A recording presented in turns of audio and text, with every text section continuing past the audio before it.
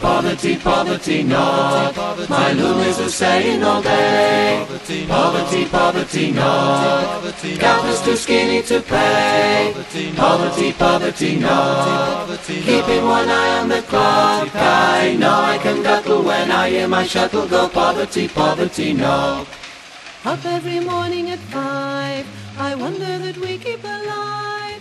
Tired and yawning and Welcome back to the American Writers 100 Pages at a Time podcast. In each episode, I look at around 100 pages of the works of great American writers using the Library of America as my source material.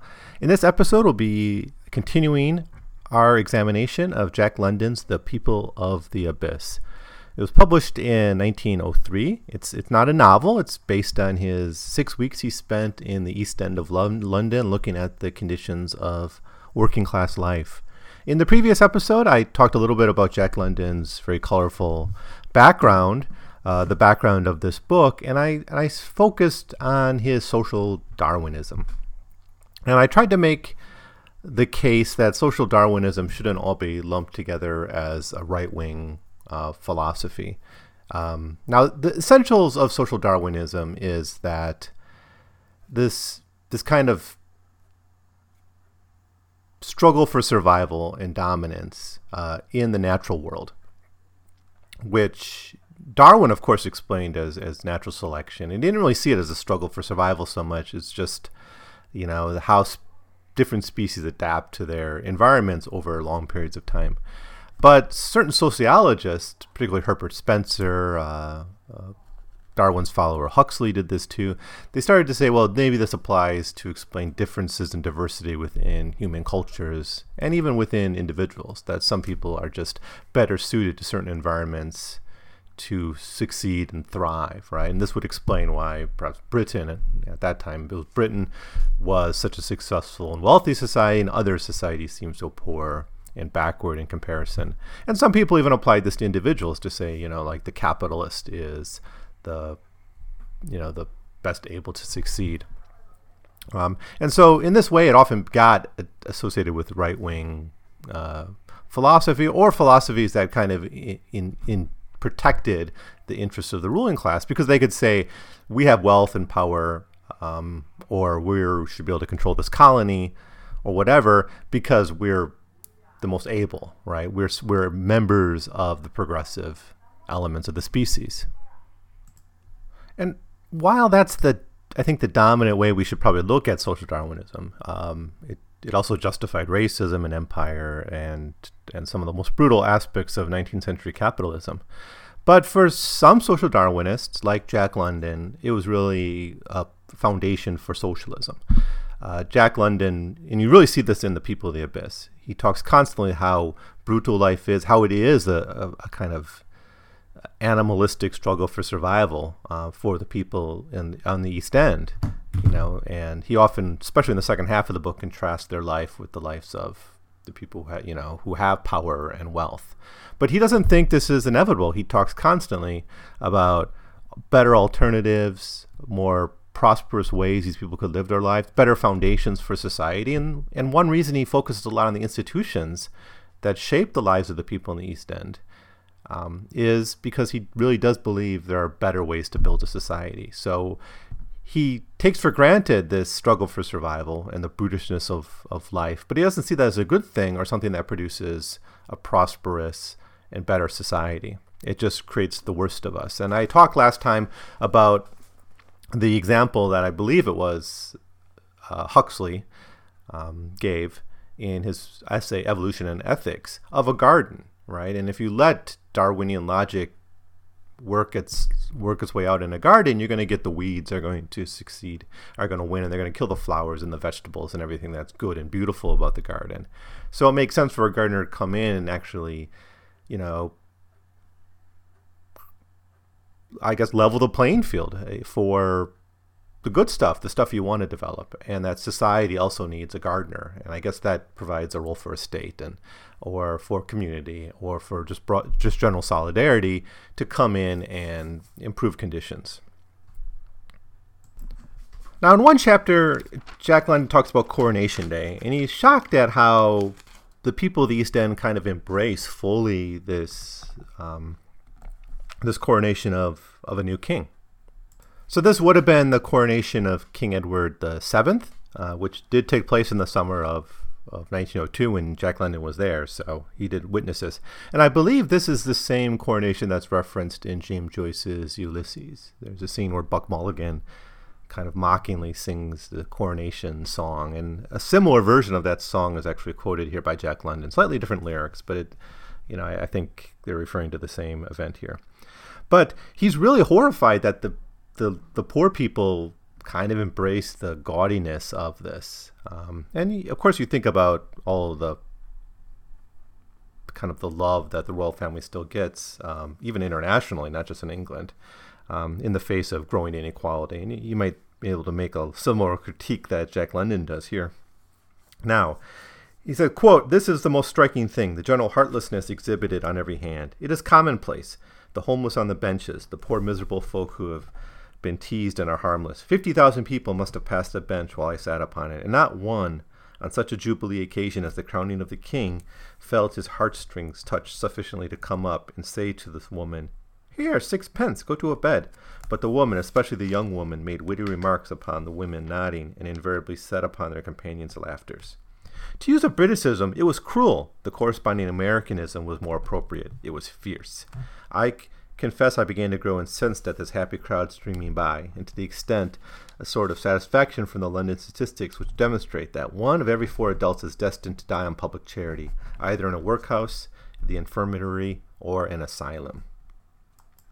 The second half of The People of the Abyss is a little more topical than the first half. In the first half, he travels around, he visits different institutions like the Spike, which I think is like the infirmary, basically the public hospital for the sick, or the workhouses, and he talks to people and he gets their stories. The second half is a little bit more macro, a little bit more of a broader analysis of the conditions, and we see a lot more of London's rage at the system. And the first half is a lot more ennui. It's just, well, this is the way it is, and he kind of feeds off the ennui of the people he talks to. In the second half, he allows his rage to come out a lot more, and especially this is when he's doing the much more macro approach to conditions in the East End. In a chapter called Property versus Person, he gives a little introduction and then he just quotes the police blotter, essentially, and he gives like 6 pages. I guess it wasn't an easy chapter to write, but he just took out the police blotter from the newspapers while he was there, and he just is focusing on how cruel the criminal justice system is, basically penalizing people for being poor. Quote, "In a civilization frankly materialistic and based upon property, not soul, it is inevitable that property shall be exalted over soul, that crimes against property shall be considered far more serious than crimes against the person. To pound one's wife to jelly and to break a few of her ribs is a trivial offense compared with sleeping out under the naked star because one has not the price of a dose. The lad who steals a few pears from a wealthy railroad corporation is a greater menace to society than the young brute who commits an unprovoked assault upon an old man over 70 years of age. While the young girl who takes a lodging under the pretense that she has work commits so dangerous an offense that, were she not severely punished, she and her kind might bring the whole fabric of property clattering to the ground." End quote. If you want to know more about this idea, I think the best book to read on this is Peter Limebaugh's The London Hanged. It was published, I think, back in the 70s, and it's been reprinted a few times. It looks at the 17th and 18th century pretty much exclusively, but it really focuses on the criminal justice system in particularly London during that time, and how it reoriented to defend capital and property, and how a lot of things that were publicly accepted, not really as crimes, they may have been illegal, but they were things, just accepted practices, became criminalized, and even to the point of execution, like taking cloth home from the factory at the end of the day. Or he talks about shipwrights, shipbuilders who would take wood back for their firewood at the home at the end of the day. This stuff became criminal later on. And a lot of the increase in the use of capital punishment and transportation to America was property crimes. And this is something even referenced in American Gods, in the novel by Neil Gaiman, in a little section he has on that. So it's about a woman who goes to America. but she was actually lined up to be executed and was sent there. And here, this chapter, we don't have really executions, but we have just examples of how crimes against people are not punished as much as crimes against property. And his evidence for this is the police blotter. So it's an interesting chapter to read, even though it is just a series of these different accounts. In another chapter, just titled Inefficiency, London explains basically the reason for poverty is that there's a growing population of people who aren't needed by the market. And I think this is an important chapter to read because I think it reflects in many ways our own dilemma, and especially with automation. The people here aren't really dealing with automation so much. Maybe it's more overpopulation or low wages, or there is an economic root to this. That's London's point. But now we have much more of the threat of automation and the question, what is the role of workers going to be in an economy that maybe doesn't need people anymore? But we have a similar argument here. This is on page 117 of my version, which is the Library of America version, as always. It says, it must be understood that efficiency is not determined by the workers themselves, but is determined by the demand for labor. If 3 men seek one position, the most efficient man will get it. The other 2, no matter how capable they may be, will nonetheless be inefficient. If Germany, Japan, and the United States should capture the entire world market for iron, coal, or textiles at once, the English workers would be thrown idle by hundreds of thousands. Some would emigrate, but the rest would rush their labor into the remaining industries. A general shaking up of the workers from top to bottom would result, and when equilibrium had been restored, the number of the inefficients at the bottom of the abyss would have been increased by hundreds or thousands. So the point here is that there's just these impersonal forces that are causing these conditions. London certainly thinks it can be improved, but what you have here is this kind of brutal struggle for survival and the brutal logic of the marketplace. In a chapter called The Ghetto, London really describes the living conditions of the people in the East End, how little space they have to live in. I think at one point he quotes it as less than 100 cubic feet per person in a lot of these homes, when the public health officials were saying minimum has to be like 400 cubic feet, right? So a little bit of math shows you just how little that is in square footage. So he describes essentially the East End as a giant expanding slum, right?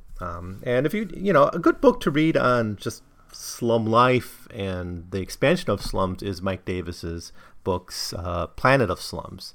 And he really focuses on the division in many of the world's great cities now between massive slums on the outskirts and these physically large but comparatively less densely populated kind of city centers where the elite live, where you have all the shopping and wealth of the city, but on the outskirts are these massive slums. And it's just more evidence that the global economy doesn't need increasing number of people, and so those people just get pushed into these slums.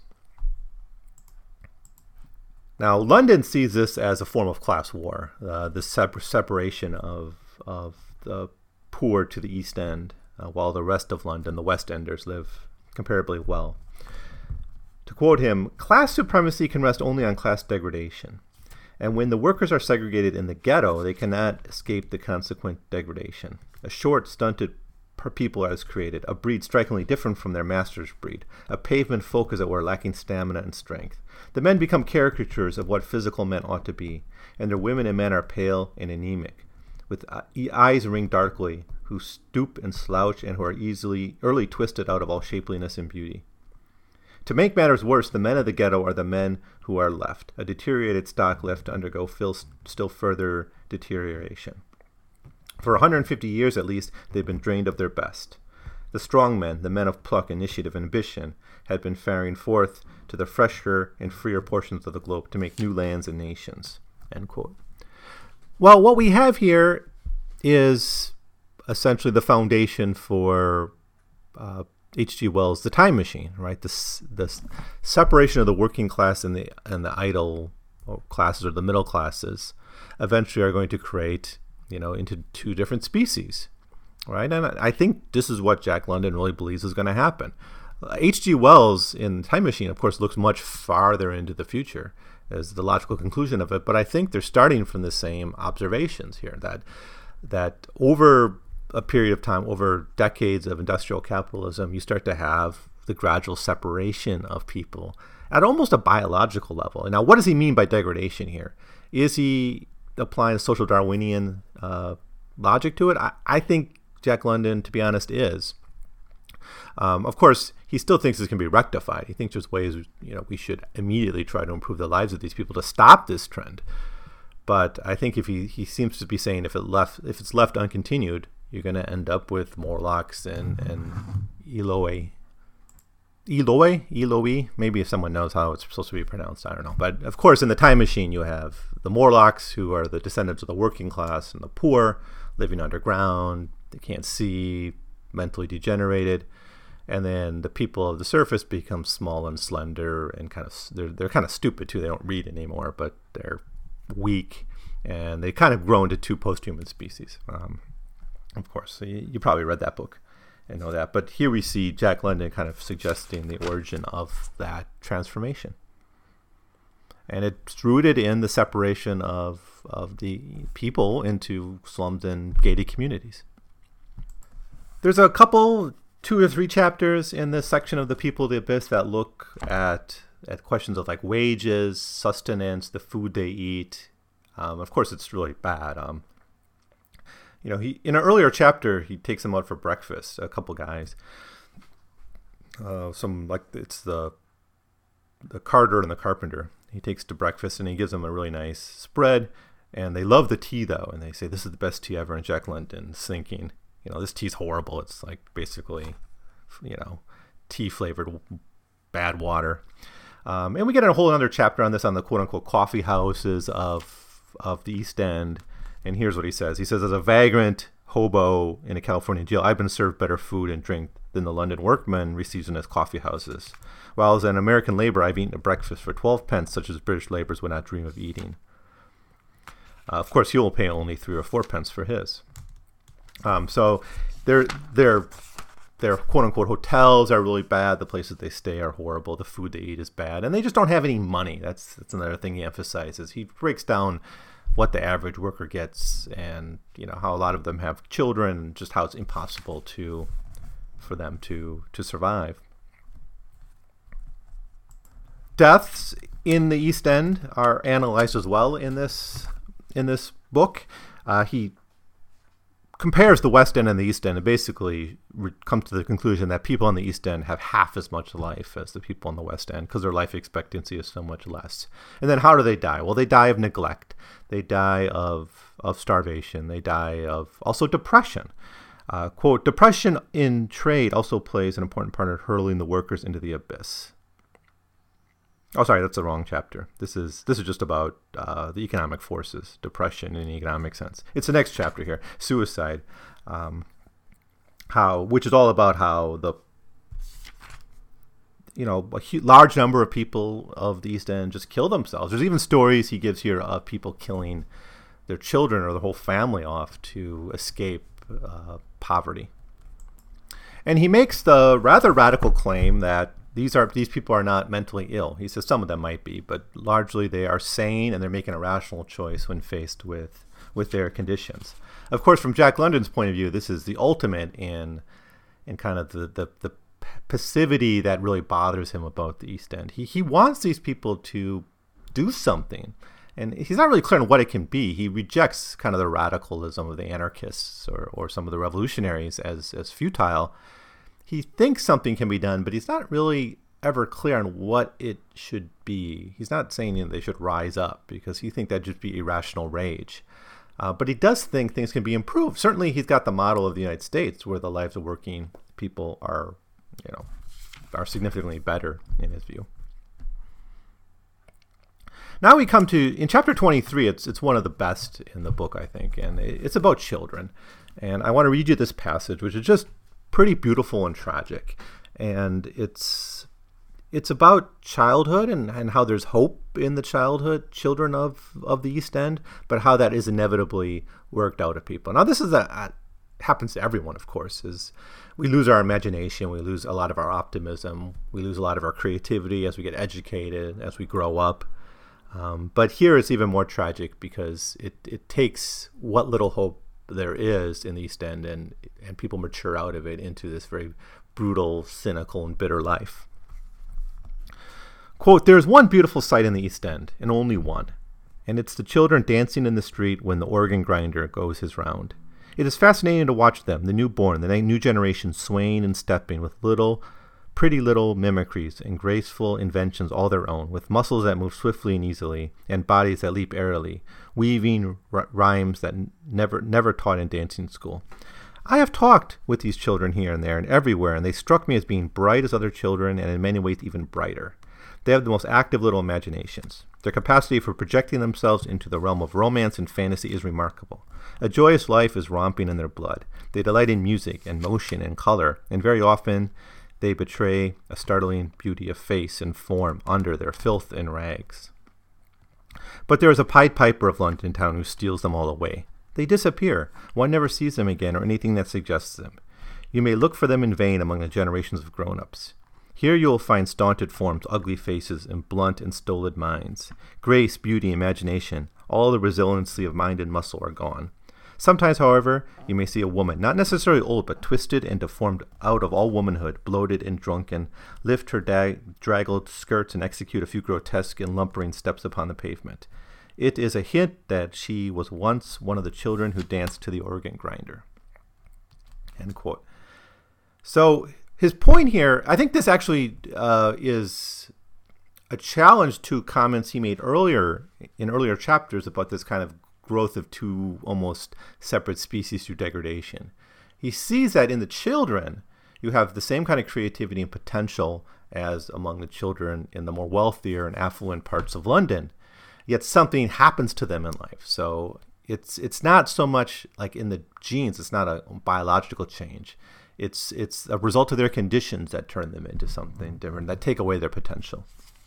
And then he goes into the brutal details about what that is, how these children are matured into brutality. He even calls it the slaughter of the innocents at one point. Basically, growing up in this environment is the equivalent of slaughtering the innocents. In a chapter called A Vision of the Night, you actually see London being quite prophetic here. Now, I think at this point you already had soldiers returning from the Boer War. Maybe the Boer War was still going on. And I don't know how much of the London poor served in that war. He does mention the military as a place that some people go to escape, and the army being populated by many of the people who go there to avoid lives of poverty in places like the East End. But he says, "The dear soft people of the golden theaters and wonder mansions of the West End do not see these creatures, the poor, do not dream that they exist, but they are here alive, very much alive in their jungle. And woe the day when England is fighting in her last trench, and her able-bodied men are on the firing line. For on that day they will crawl out of their dens and lairs, and the people of the West End will see them as the dear soft aristocrats of feudal France saw them, and asked one another, whence they came, are they men?" Now, of course, here London is predicting a revolution that would be so shocking to the upper classes of London as the French Revolution was to the aristocrats in France. Now, of course, England didn't have a revolution. You had others throughout Europe that shattered those monarchies. Russia, you had one that toppled the monarchy in Germany, and you had the breakup of Austria-Hungary as well, all within a decade or so of the writing of this book. But London or England would see the rise of the working class and the rise of the Labour Party, who would actually take power after World War II and affect some of the social reforms that London is calling for here. But at this point in history, London is focusing on this bifurcated London. Again, he doesn't think it has to be. There's better ways around it, but this is the way things are at the moment that he's observing them. Getting towards the end of the book, London talks quite a lot about drink, and London himself was a drinker, and we're going to talk more about this when we get to John Barleycorn or Martin Eden or those books. But he drinks a lot, but he has a very complex view of alcoholism. He doesn't think it's a good thing, and he talks about how attractive and seductive drink can be, but he definitely thinks it's generally a bad thing, especially for these poor. And he talks about how basically the people of the East End grow up in a condition of alcoholism, right? Children, quote, children are begotten in drunkenness, saturated in drink before they draw their first breath, born to the smell and taste of it, and brought up in the midst of it. So he goes into this conversation, and he thinks temperance is probably generally a good thing for these people. It might awaken them to do something else with their lives. But he challenges the people who push thrift. Now, drunkenness and temperance and thrift often go hand in hand, right? When people point to the need of the poor to be more thrifty, they're often, drink or different kind of chemical abuse is often pointed out as the reason we need thrift, right? If they just took that money they spent on drink and saved it and invested it, they could pull themselves out of poverty. And Jack London wastes no time with this. He gets right to the hypocrisy of the doctrine, the gospel of thrift. And his argument is of course well known to all of you, I hope, but it's the paradox of thrift. It's right from a microeconomic standpoint, from a family economic standpoint. Yeah, it's better off if you save than spend. Right? But from a macroeconomic standpoint, from the standpoint of the economy as a whole, if everyone is thrifty, if everyone saves, there's no consumer base and the economy collapses. One of the best arguments about the paradox of thrift that I've come across in my studies is Mandeville's, what's his first name again? Bernard Mandeville, I believe. It's a 17th century writer. He's writing from England. I think he was Dutch initially. But anyways, it was back in the 17th century. And he wrote this book called The Fable of the Bees. And basically his argument is that private vices, drink, crime, prostitution, overconsumption, all these things have public virtues, public benefits. And that's kind of the subtitle of the book, Public Benefits, Private Vices. And he makes the case somewhere like a thief. A thief is a boon to the economy because for every thief you have, you're going to have to also hire police, jail keepers, court systems to enforce the law. You're going to have to hire locksmiths to make locks on the doors because all the rich will want to lock up their possessions, on and on. That a criminal is a net boon to the economy is the argument he makes. And that if you have a society where everyone is good and virtuous, it's going to be actually a quite miserable society that's quite poor. Right? A lot of our economic activity is in things that we don't necessarily think of as good, right? Drinking is an obvious example of it, or maybe prostitution is another. To quote London here, to be thrifty means a worker to spend less than his income. In other words, to live on less. This is the equivalent to a lowering of the standard of living. In the competition for a chance to work, the man with a lower standard of living will underbid the man with a higher standing. And a small group of such thrifty workers in an overcrowded industry will permanently lower the wages of that industry. End quote. So his point here is that the best thing for the workers to do for their own benefit is to be as greedy as possible. Right? If all workers are greedy and demand more wages and demand more right to consume, the better, that will kind of lift all boats because, no one will be underbidding others. Quote, thrift negates thrift. If every worker in England should heed the preachers of thrift and cut expenditures in half, the condition of there being more men to work than there is work would swiftly cut wages in half. End quote. So this is, I think, an important thing to keep in mind. Now, because we're in a very similar situation where, you have a generation of people coming out of college heavily in debt in a very competitive job market where you have really great inequality, right? Often wages can't keep up with the cost of living and the debt that many of these people incur. And what hurts on that is the consumer economy, right? Every one of those people who can't afford to pay their debts, it's obviously they're not able to afford to go to restaurants and enjoy life and consume, right? And so they might filter into underground economies. They get their media for free on the internet, on, and all of that has a depressing effect on the economy overall. The best thing we could do is to abolish those debts, to spread out the money around, to create a basic income. And there's all kinds of schemes of what could be done to increase overall demand in the economy. But it comes down to consumption is good, right? And I always kind of make a face when people say, well, we should, consumption is bad, right? And you might hear this often from people on the left as well, that consumerism is the new opiate of the masses, right? That we just get brainwashed by TV or movies, that somehow there's an anti-consumerist value there.